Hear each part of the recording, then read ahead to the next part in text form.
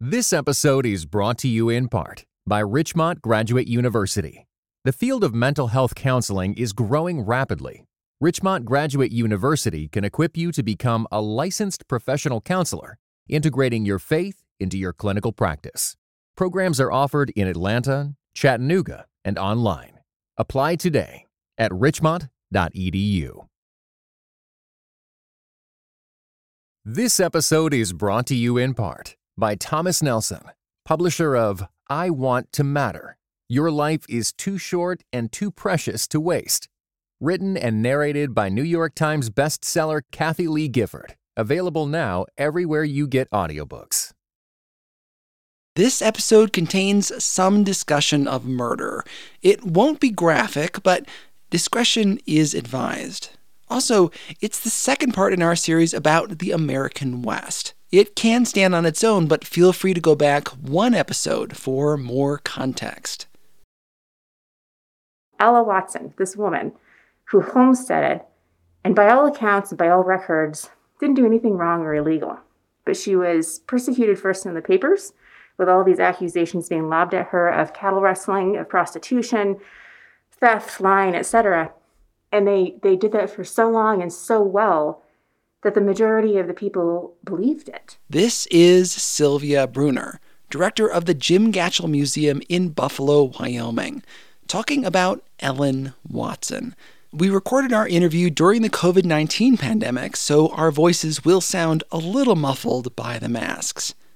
Wyoming in 1889 was a rugged, open place, a vast expanse of wind-swept plains. The Homestead Act allowed people to file a claim, pay a fee, and they could own land so long as they proved up the parcel, building fences, a house, maybe a barn. Ellen Watson was one of those early homesteaders. Her plot was in Johnson County, near the town of Buffalo. She ran a small operation, just a few dozen head of cattle. Who could possibly get upset about that?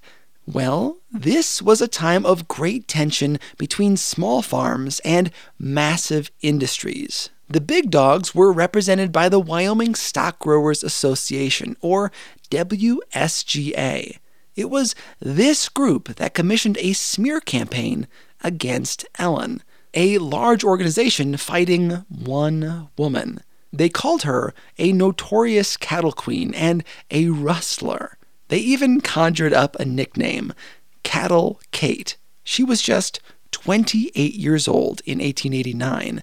She was not a cattle rustler, and despite the nickname, she wasn't named Kate. And I think it's really only been in recent decades that a lot of people have actually looked into the historical record and said, no, she was just a strong woman who was trying to make it on her own. In March of 1889, she bought her own brand. Now, brands are graphic trademarks for branding cattle, using a hot iron to place your stamp on an animal. With a brand registered, livestock displaying your symbol were understood to be yours, like stamping a copyright on a living creature.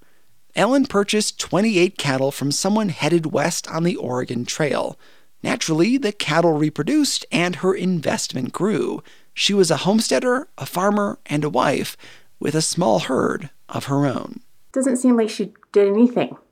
Certainly nothing that caused her to deserve being hanged. Stock detectives spotted her cows during the roundup, branded with her symbol. They assumed that she stole them.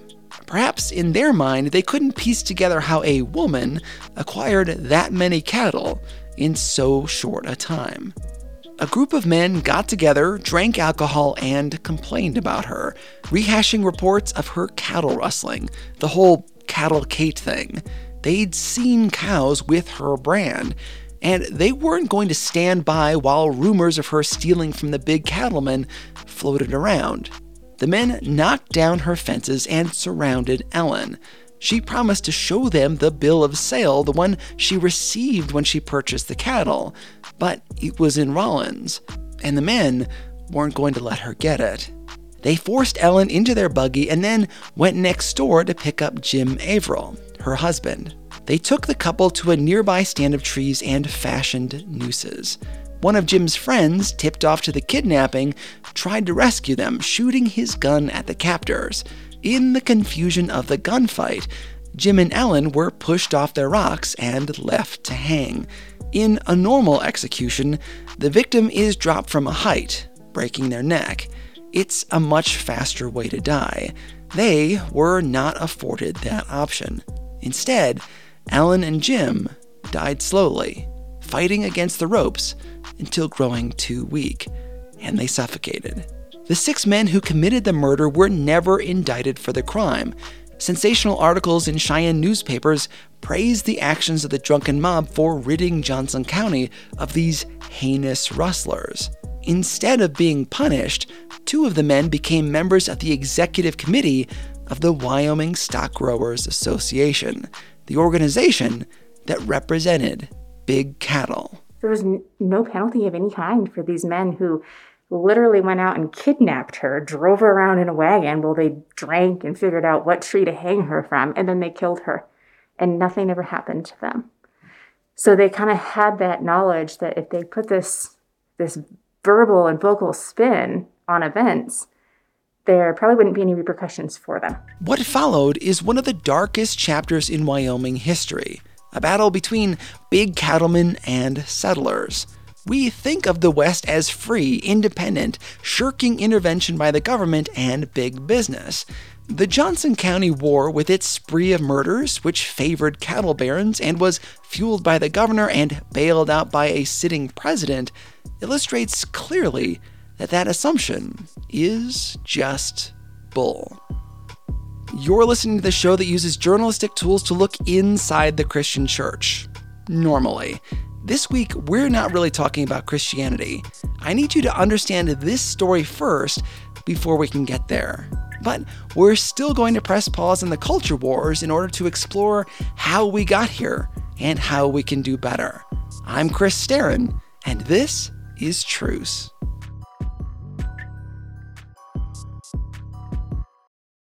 To understand what caused the deaths of Ellen Watson, Jim Averill, and so many others, we first have to talk about how cattle were grazed in Wyoming.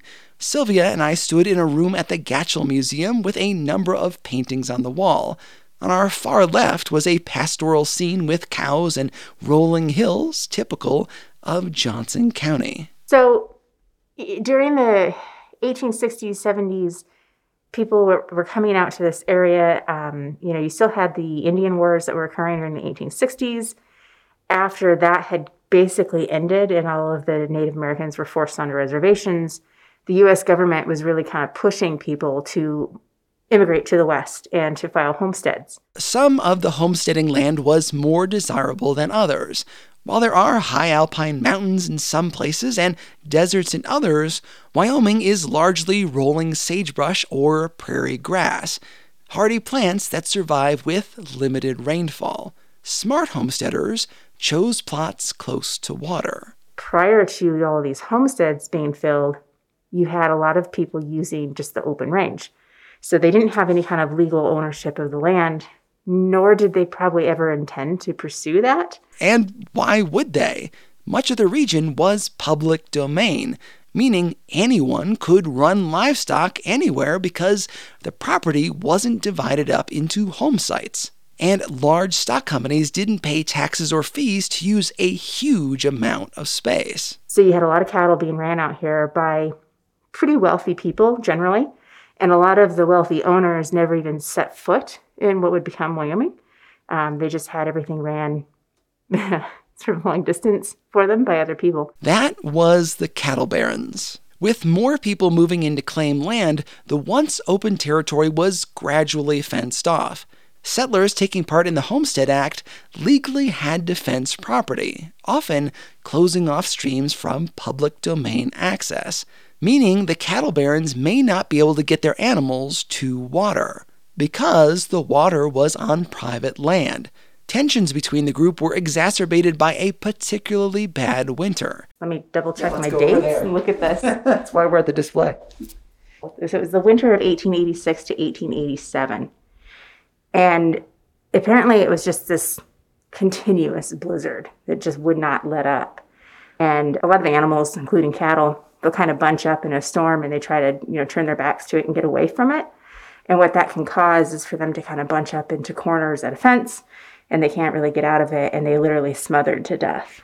It was disastrous for a lot of the cattle barons. They suffered massive losses of cattle. It's estimated that in the winter of 1886 to 1887, ranchers in Wyoming lost as much as 50% of their livestock, 75% in neighboring Montana. This economic disaster hit the area hard and endangered the existence of the Wyoming Stock Growers Association, whose numbers dwindled in this time. Once that winter had occurred and they started racking up all of these losses, they also started laying off cowboys because they no longer needed them because their herd numbers were down. We like to think of cowboys as strong, independent white men with no bosses or controls on their lives. That myth is far from reality. Many cowboys were employed by large cattle operations. They had corporate bosses. They collected wages, about $40 a month, and 1 out of 4 were black. Now that many of them were unemployed, they couldn't go start a small herd of their own. The WSGA did what they could to prevent that. To prevent those same cowboys from becoming competition, they blacklisted them through the Wyoming Stock Growers Association. It was really geared towards keeping cattle operations as kind of an elite club. If a cowboy ran their own herd or started their own brand, they were banned from ever working on a big ranch, which could mean economic ruin. Settlers had to choose between waiting for a job with the big corporate operations or striking out on their own with no safety net. They couldn't just pick up a few hours at the neighboring ranch. So a lot of these cowboys that now were unemployed, they did file for homesteads and they did try to start their own herds, and they did come direct competition for the barons. More homesteads meant less open land for the cattle barons to run their animals, fewer access points to water. This pitted big cattle operations against small. This could only last for so long. One of the men leading the fight for work and better wages was Nate Champion. Nate Champion was well liked in Johnson County. He was short but strong, handsome, and with a stellar reputation. He was a cowboy who came here from Texas, originally worked for some of the cattle barons, lost his job, started out on his own. Grazing his cows on public land, which meant less space for the big operations. This simply would not do with the WSGA members who didn't fancy competition. As they did with Ellen Cattle Kate Watson, they came up with a nickname. They deemed Champion the King of the Rustlers, even though there is no evidence that he ever stole any cattle. All cattle owners, they'd have spring and fall roundups because all of these animals were just kind of turned out, and you didn't have a lot of fences still. So they would have these roundups, everything would be gathered, and then they would sort them out as to who they belonged to by brand. The sorting was always done by the big cattle operations. They'd go far and wide collecting the cows, gathering them together, and then they'd separate them according to the symbol burned into their hides, their brands. Some of the big operations had so many cows that they couldn't possibly brand them all, but they still wanted to claim them as their own. And what about newborn calves that have not been branded? They usually stick around with their mother, but if they got separated in the sorting, what were the cowboys supposed to do? Draw straws, take guesses, flip a coin? Who owns the unclaimed cows? Those motherless, unbranded calves are called mavericks. And there was a lot of dispute over what to do with mavericks, because it's hard to know who they belong to.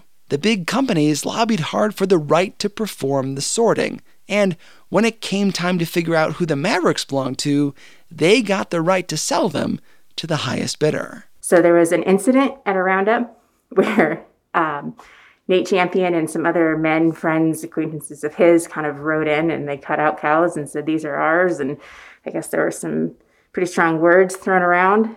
And it definitely identified Champion as an enemy of the WSGA. Nate Champion and his friends didn't like that only the big cattle operations could participate in the roundup, and that only they could claim Mavericks. So he started a cattle organization in direct competition to the WSGA and performed his own roundup. You just know the Wyoming Stock Growers Association wasn't going to have it. It was kind of an easy way for them to increase their herd numbers and also to cause detriment to these cowboys that had become their competition. And I think it was also just a control issue. The WSGA was very heavily influenced and populated by politicians of Wyoming at that time. And so they were a very powerful organization, and they certainly didn't want to give up any of that power. And people like Nate Champion, they certainly posed a threat to that. Members of the WSGA saw their influence waning. Homesteaders blocked their access to water. Cowboys like Nate Champion threatened their control of the roundup. The WSGA grew paranoid that someone was out to get them, spreading rumors about cattle theft, which, did happen, but not to any real degree. To raise awareness of rustling, they offered a $1,500 reward for information leading to the conviction of a rustler. An absurd amount of money considering the cows were only worth $15 to $20 a piece at the time. Even with that high bounty, the WSGA struggled to convict anyone, something they saw as proof that the system was rigged against them. In reality, it was hard to prove someone stole a cow, so convictions were rare. So the WSGA used their media machine, and they painted Johnson County as a lawless land of rustlers, with articles printed all across the country. By doing so, they hoped to dissuade people from moving to Johnson County and encroaching on public domain. As so often happens, they started to believe their own rhetoric. Big cattlemen felt like they were under attack and were quick to play the victim card. This is where we meet two of our main characters, Frank Major Wolcott and William Irvine. Wolcott and Irvine were interesting men. Wolcott was seen as erratic and vindictive. A once wealthy baron, he was nearly broke thanks to the blizzard of 1886 and 1887. The two men believed that the legislature treated them poorly, despite public perception that the state was in the pockets of the big cattlemen, and the reality that 14 members of the legislature were big stock owners. Together, Wolcott and Irvine created a philosophy. Their way of life was threatened by rustlers. The only way to end rustling was through a spree of lynchings, like the murder of Ellen Watson and James Averill from the top of the show. They made a list of people they thought should die for the good of the country. Wolcott and Irvine's idea eventually made it to the WSGA, where the proposition of hanging people without a trial was seen as the best course. Send a powerful message to the community. Take matters into their own hands. They formed an assassination squad, all of which were employees of the WSGA. Literally an organized band of assassins backed and staffed by corporate cattlemen and, as we'll see, supported by the government. Their first victim was a man by the name of Tom Waggoner on June 4th, 1891. The vigilantes went to his house near Newcastle, pretended to arrest him for horse theft, saying they were going to place him in jail. Waggoner's body was found 12 days later, hanging from a tree. Nobody was arrested for the murder. In fact, one of the men on the death squad was tapped to administer Waggoner's affairs. The hanging did not have its intended effect. People were not terrified that they'd get pegged for rustling, because it turns out Wolcott and Irvine may not have picked the right victim.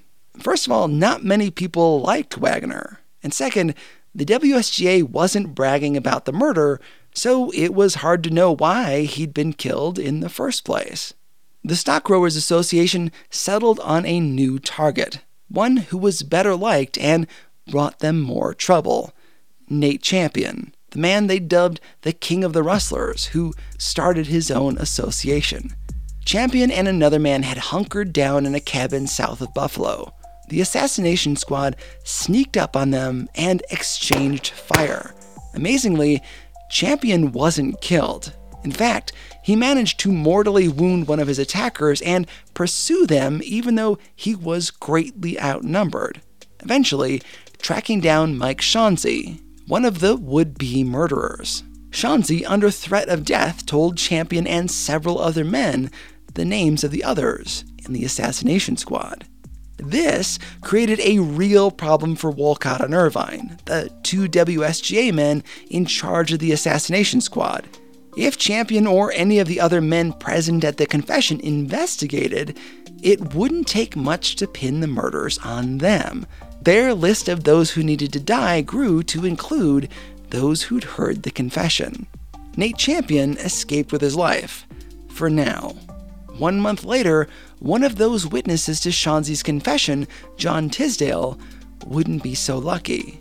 I hopped in my car and drove to look at the site where a roadside sign is dedicated to the incident. There, the 2-lane road rolls up and over hill after hill, not far from the TA ranch. Headed south, I crossed a bridge spanning a sizable gulch, the location of this heinous crime. That what you're hearing right there is authentic Wyoming wind, because I am in Buffalo, Wyoming. I'm sitting just inside my car, looking at a sign that says Tisdale Divide. Now, it's one of those striking things about this area of Wyoming that there are several roadside signs attributed to a bunch of murders. This one has to do with the death of John A. Tisdale. He was riding on a cart through this area, and there's this gulch that I can see from the sign. And an attacker laid in wait in that gulch with a gun waiting for him to come by. The attacker jumped out of the gulch, shot him down, and Tisdale bled out on his kids' Christmas presents. Then the attacker took his cart and the body and dumped it in the gulch I'm looking at right now. Frank Canton, the former Johnson County Sheriff, was accused of the murder, but he was never brought to trial. 2 days after Tisdale's murder, another man was found dead. Orley Jones was also discovered in a gully, his killers having waited for him under a bridge. Word of the murders spread far and wide, once again painting Johnson County as some lawless corner of the West, no doubt with the hope of keeping settlers from the area. But the death of these men was not enough for the WSGA, Wolcott, and Irvine. Their murderous streak was just beginning. In March of 1892, they assembled what they called an expedition to Johnson County, equipped with the list of 70 men they wanted to assassinate, including the sheriff, county commissioners, and Nate Champion. We'll continue our story after this message.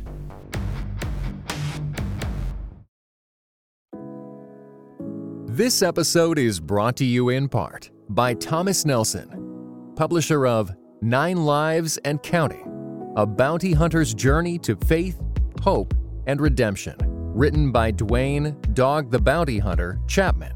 9 Lives and Counting not only offers a fresh perspective on well-known life events, but also ventures into behind-the-scenes territory and backstories never shared publicly. 9 Lives and Counting is available everywhere audiobooks are sold. Visit thomasnelson.com/audio to learn more.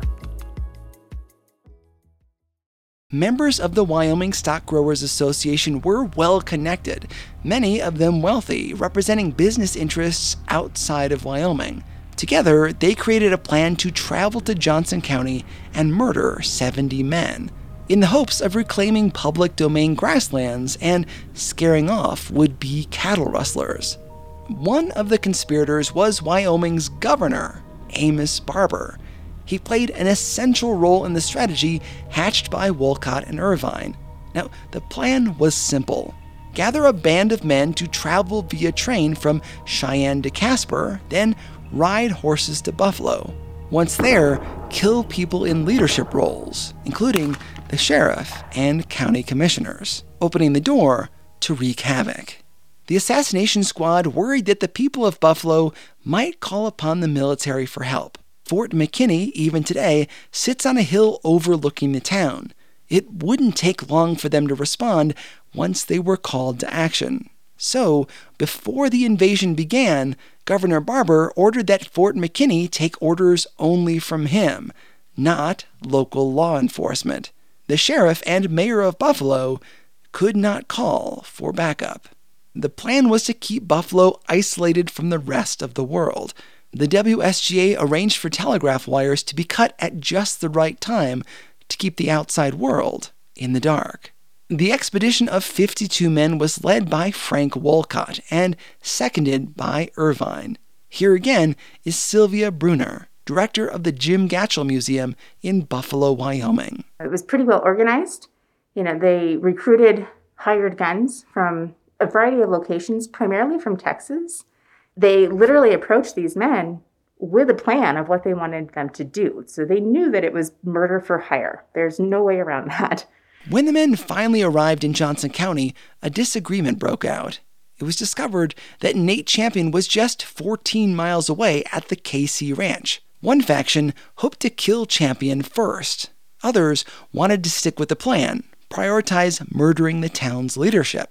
By now, Champion had achieved a sort of superhuman folklore, having fended off a group of assassins who greatly outnumbered him. The men wanted to eliminate him first, so they didn't have to watch their backs. They bickered for a considerable amount of time, eventually settling on a vote. Champion would die first. The invaders rode to the ranch and surrounded the little ranch cabin. Then they proceeded to have what ended up being a full-day standoff. Gunshots started around 8 a.m. A man inside the cabin with Champion was injured. Champion managed to wound 3 men, 2 of them seriously. The invaders hesitated to move closer to the cabin because Champion was a crack gunman, which cost them even more time and the element of surprise. A neighbor heard the shots and went to town for help.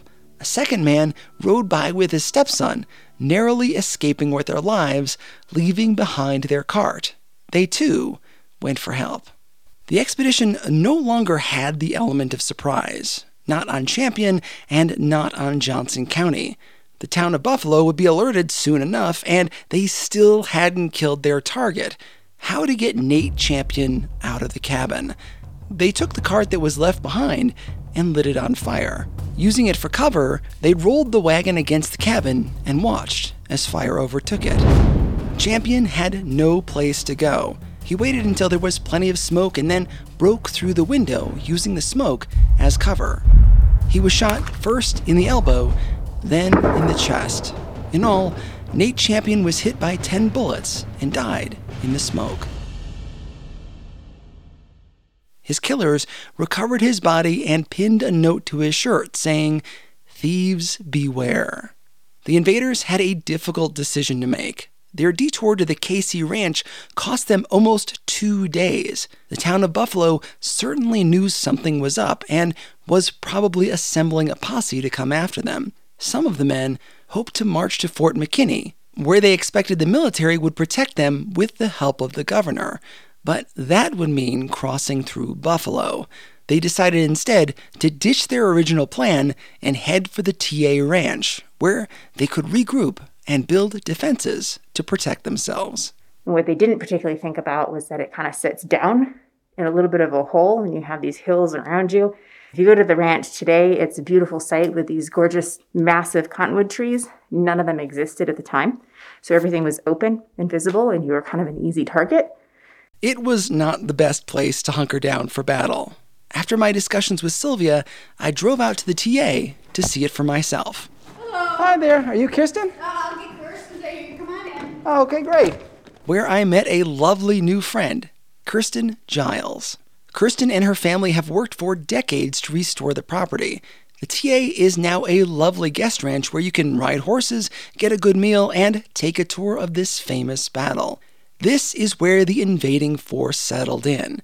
We started our tour in the barn during a snowstorm, much like the one the invaders encountered. So this is where they holed up. Once the invading forces came here, they split into 2 camps, and one was sort of management, and then the other one were the enlisted men. And this is where the enlisted men ended up. And they, if you'll turn around, and I'll walk this way, you can see where they've carved their names in the door. So they came in here and they went upstairs, and then there are cutouts where they used ice augers to sort of cut out holes for where their guns could come out as portals so they could defend themselves here in the barn. I don't think it took very many shots with them up in the loft for them to figure out that being in the loft of the barn was a really strategically bad decision. So they all dropped down here into the central part of the barn. And if you look here, you can see where there are cutouts next to the door. And this is where they used the ice auger to cut out 2 holes. And they had people sitting on the other side here, and they could defend themselves to that direction. You can see, as you look in the back, there's not a lot of room for you to be sitting behind this wall. And so there weren't very many people that were defending them from entrance from the city of Buffalo. So I think everybody else was sitting in here, probably stressed out because they couldn't do anything, and probably looking for something to do, and very cold, very hungry, and so they carved their names on the door of the barn. The invaders used what time they had to build fortifications, locate the best defensive positions, and prepare for the coming battle. They dug trenches and fortified the house, barn, and ice house. Back in the town of Buffalo, the sheriff tried to get the help of the military stationed nearby, but they were on orders from Governor Barbour not to intervene. Word spread quickly around Buffalo that the town was under attack. One local merchant threw open his doors to anyone who would take part in laying siege to the TA ranch.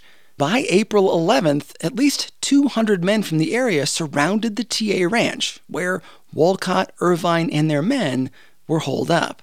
In the process, they intercepted the supply wagon from the invaders, which carried ammunition, food, and dynamite, effectively trapping the invading force inside the ranch with no provisions. They had the bad guys surrounded.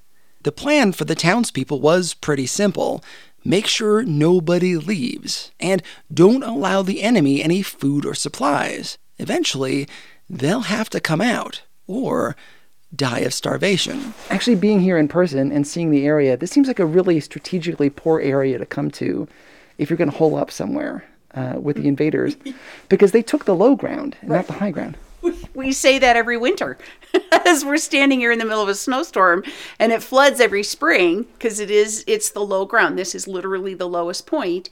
And so it was really strategically a difficult place for them to choose. On the flip side, they didn't really have any other choices. And if you turn around and look at the top of the hill, so another way to look at this is so at the top of that hill, they had the Cattlemen's Stronghold, and that's where they put some 15 or 20 men. They dug a little pit. It's not little, it's a big pit, and they put wood that was used to build the cookhouse that we were just standing in. They put that up there, and then that was how they defended to the west. So strategically, what they were doing was using this hill to defend to the west. Up here in the loft of the barn, they had the north and the south, and then they defended to the east in the ranch house building, which we're going to go see in a minute. They thought out their defenses, just maybe not their supplies or their exit. 300 men in the town posse surrounded the ranch. They exchanged a volley of gunfire, but there was no coordinated effort made on either side of the attack. Townspeople didn't really need to risk their lives making a push into the barn or the house. They just had to wait as the insurgents grew colder and hungrier in the snowstorm. Kirsten took me inside the farmhouse to see what the battle was like in there. They had people from the city of Buffalo are in these hills, and they're firing back on this position. And in here, you've got someone sitting in this window. That was Irvine, one of the 2 men who plotted this attack. Many of the grunts and hired men were outside, exposed to the weather. He was in charge and got a cushier assignment, choosing this window inside the house. With his knee up in the window and his gun sitting here. And as they fired with that bison rifle this way, the first shot lands right here in the wall. And then the next shot comes through the window and shoots his toe off. And so all of a sudden, he's sitting here with a shot off toe and he's bleeding, and they've got a terrible problem. If you look at the picture of all the insurgents taken after the fact, you can see that Irvine is using a cane, thanks to his missing toe. Incidentally, you can spend the night in that room if you book a stay at the ranch. On April 11th, Wolcott managed to sneak a note out, addressed to the governor. This was another crucial mistake of the invaders' plan. Not only could the townspeople not get word out because the telegraph lines were cut, neither could they.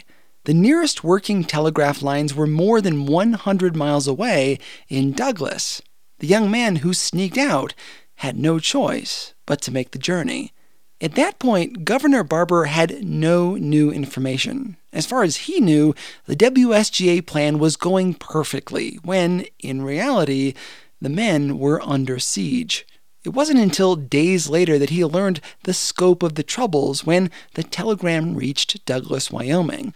Once he knew what was going on, Barbour sent telegrams to U.S. President Benjamin Harrison, purposefully masking the fact that the people being attacked were murderers.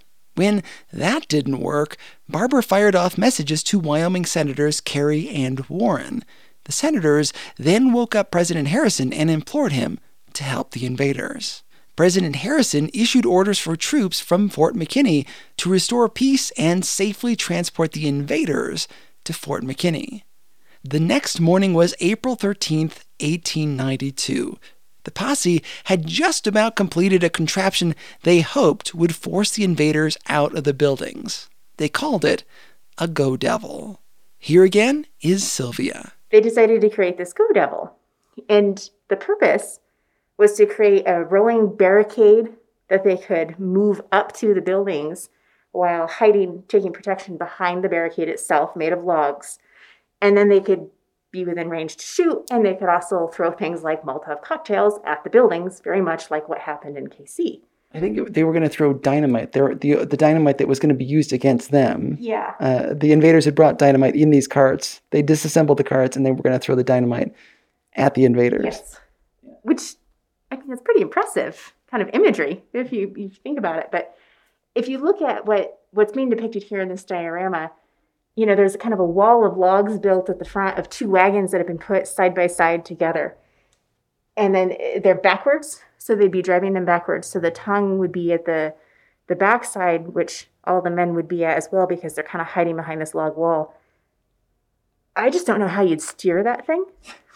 And I also don't know how you'd stop it.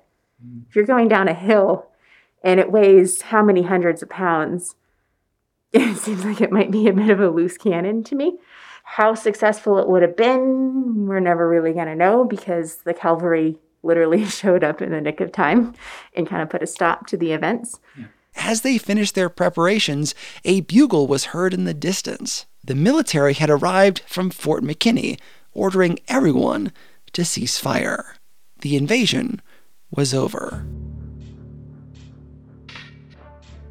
Wolcott, the leader of the invaders, surrendered 45 men, only one of which was mortally wounded. Nobody in the posse had been hurt, despite days of dispersed gunfire. Wolcott insisted sometime later that the invaders could have broken out any time they wanted to, which was nonsense. They were outnumbered 10-1. The military escorted the invaders from the TA ranch and led them back to Fort McKinney, largely unharmed. The legal battle that took place next was nothing short of a farce. It was decided that the invaders could not receive a fair trial in Johnson County, so the men were transferred to Cheyenne, a part of the state that was friendly to big cattlemen. For a lot of the people who remained in Cheyenne, I don't think it really affected their daily lives, because the majority of the residency in Cheyenne, they had been familiar with all of these newspaper articles saying how lawless and awful Johnson County was. So when they kind of heard about the invasion, and even though it was unsuccessful, I don't think they really judged these people the same way that residents of Johnson County did. Because in their mind, it was deserved. It was justified. That's what they had been fed for so long. For the residents in this area, it was a completely different story. The newspapers painted Johnson County again as a lawless den of rustlers. Some papers even praised the cattlemen for taking justice into their own hands. The Cheyenne Daily Leader, the Cheyenne Daily Sun, and the Cheyenne Tribune were all owned by big cattlemen. and their stories of brave vigilantes taking justice into their own hands were reprinted throughout the region. The shenanigans that followed were kind of unbelievable. Wolcott confessed to his crimes publicly in the newspapers, as did other invaders, believing that certainly the people of Wyoming were on their side. Jury selection was nearly impossible. It was decided that all of the men would be tried at the same time. During jury selection, each defendant would get 18 chances to turn away a jury member. What's known as a preemptory challenge. Since they were all being tried together at the same time, they could effectively reject 774 prospective jury members in a city that, back then, was quite small. Then there was the cost of keeping the men jailed. Johnson County was on the hook to pay for the jailing of the defendants while they awaited trial, and while the defendants' lawyers dragged out the proceedings, making the cost go up with every new day. It seems by all accounts that their time in jail wasn't particularly hard on them. It seemed like they were all kind of having a pretty good time and being treated pretty well. Johnson County was responsible for the cost of all of those men to be incarcerated during that time. And so things just kept getting delayed and delayed and delayed, and that was rather intentional by the part of the invaders and the WSGA because they knew that Johnson County couldn't afford to keep all these men jailed while they put together a court case. Johnson County simply could not afford the bill. So the judge released the defendants on a type of bond that doesn't have to be paid up front. The defendants, now free, scattered to the wind, many of them never to return. Johnson County was supposed to have, I think, 3 lawyers present, and the only one who actually showed up was the youngest, brand new lawyer. But when he looked around and he realized that his senior lawyers representing Johnson County didn't even bother to appear, he went to the judge and said, basically, we're done. We give up. Mistrial, whatever you want to call it. And that was pretty much where it ended as far as any repercussions for those people. The invaders were never punished for their crimes, despite many hundreds of witnesses, confessions in the newspapers, and clear ties to government corruption. The Johnson County War illustrates the conflicting motivations of the West, the drive to be independent, to keep the government out of our business, unless we need them. The federal government has been involved, at least for settlers, since day one. And you can't get around that. Because like you said, you have the cattle barons and their pull within the government. And then the homesteaders, that was a governmental program. It's an interesting way to think about cowboys, because again, we think of them as these independent spirits, but many of them worked for large companies. It wasn't some person, like some independent contractor out there with his own farm. Right. It was an employee for the most part. Yeah, exactly. And that was certainly what brought the majority of people to the state, honestly, was being an employee of pretty wealthy people. Yeah. We romanticize so much of history, but when you really start looking into it, there's kind of the nitty-gritty of profit, basically. The myth of the independent cowboy is just not true.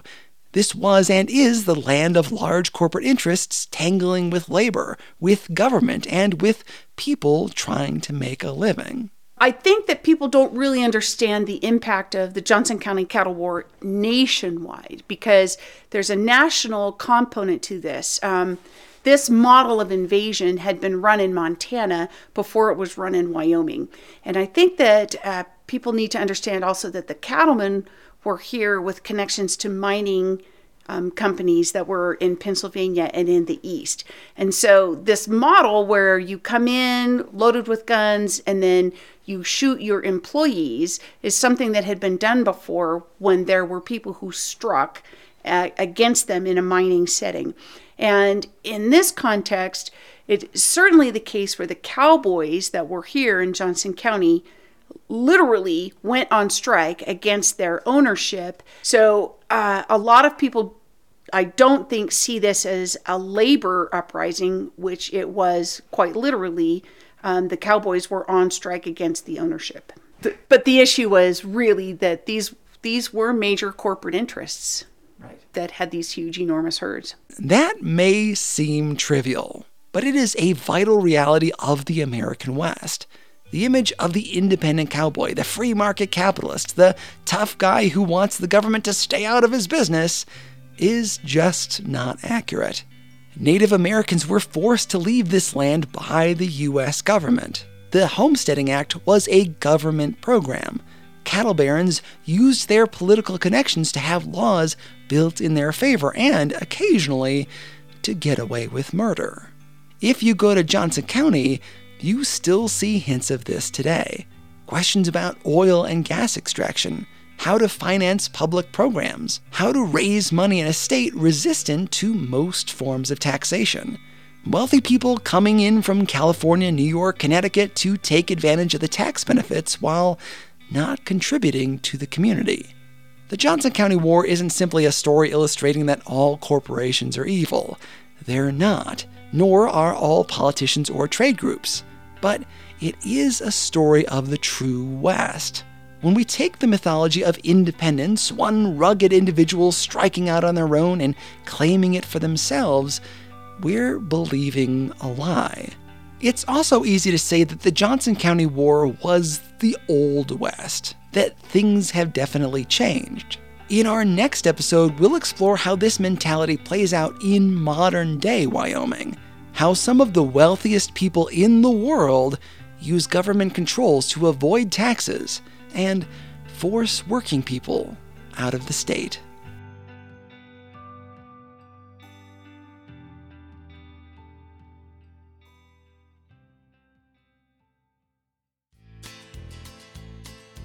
This episode could not have been done without the help of so many people. First of all, thanks to my financial supporters who covered the cost of a 1,000-mile trip to report the story. Thanks to Sylvia Bruner and everyone else at the Jim Gatchell Museum in Buffalo, Wyoming. Also, thanks to Kirsten Giles and the staff of the TA Ranch. You can view pictures, read more about the history, and book a room at taranch.com. I strongly recommend the tour. Special thanks to Renzi and Kale for letting me crash on their couch while I reported this story. Much of my research this episode came from the fantastic book Wyoming Range War by John W. Davis. You can view pictures of my visit to Johnson County, find links to helpful resources, and more at trucepodcast.com. I hope to do more of these on-location episodes in the future. If you'd like to help make that happen, visit trucepodcast.com/donate. Once there, you can discover more about the show, listen to old episodes, and learn more about my novel Cradle Robber and my films Bringing Up Bobby and Between the Walls. My series on the West continues in our next episode, which will take this story from the past and bring it into present day. Truce is a production of Truce Media LLC. Thanks for listening. I'm Chris Staron, and this is Truce. This episode was brought to you in part by United We Pray. United We Pray is a podcast devoted to praying and thinking about racial strife, especially between Christians. Come join us in praying for the unity of God's people.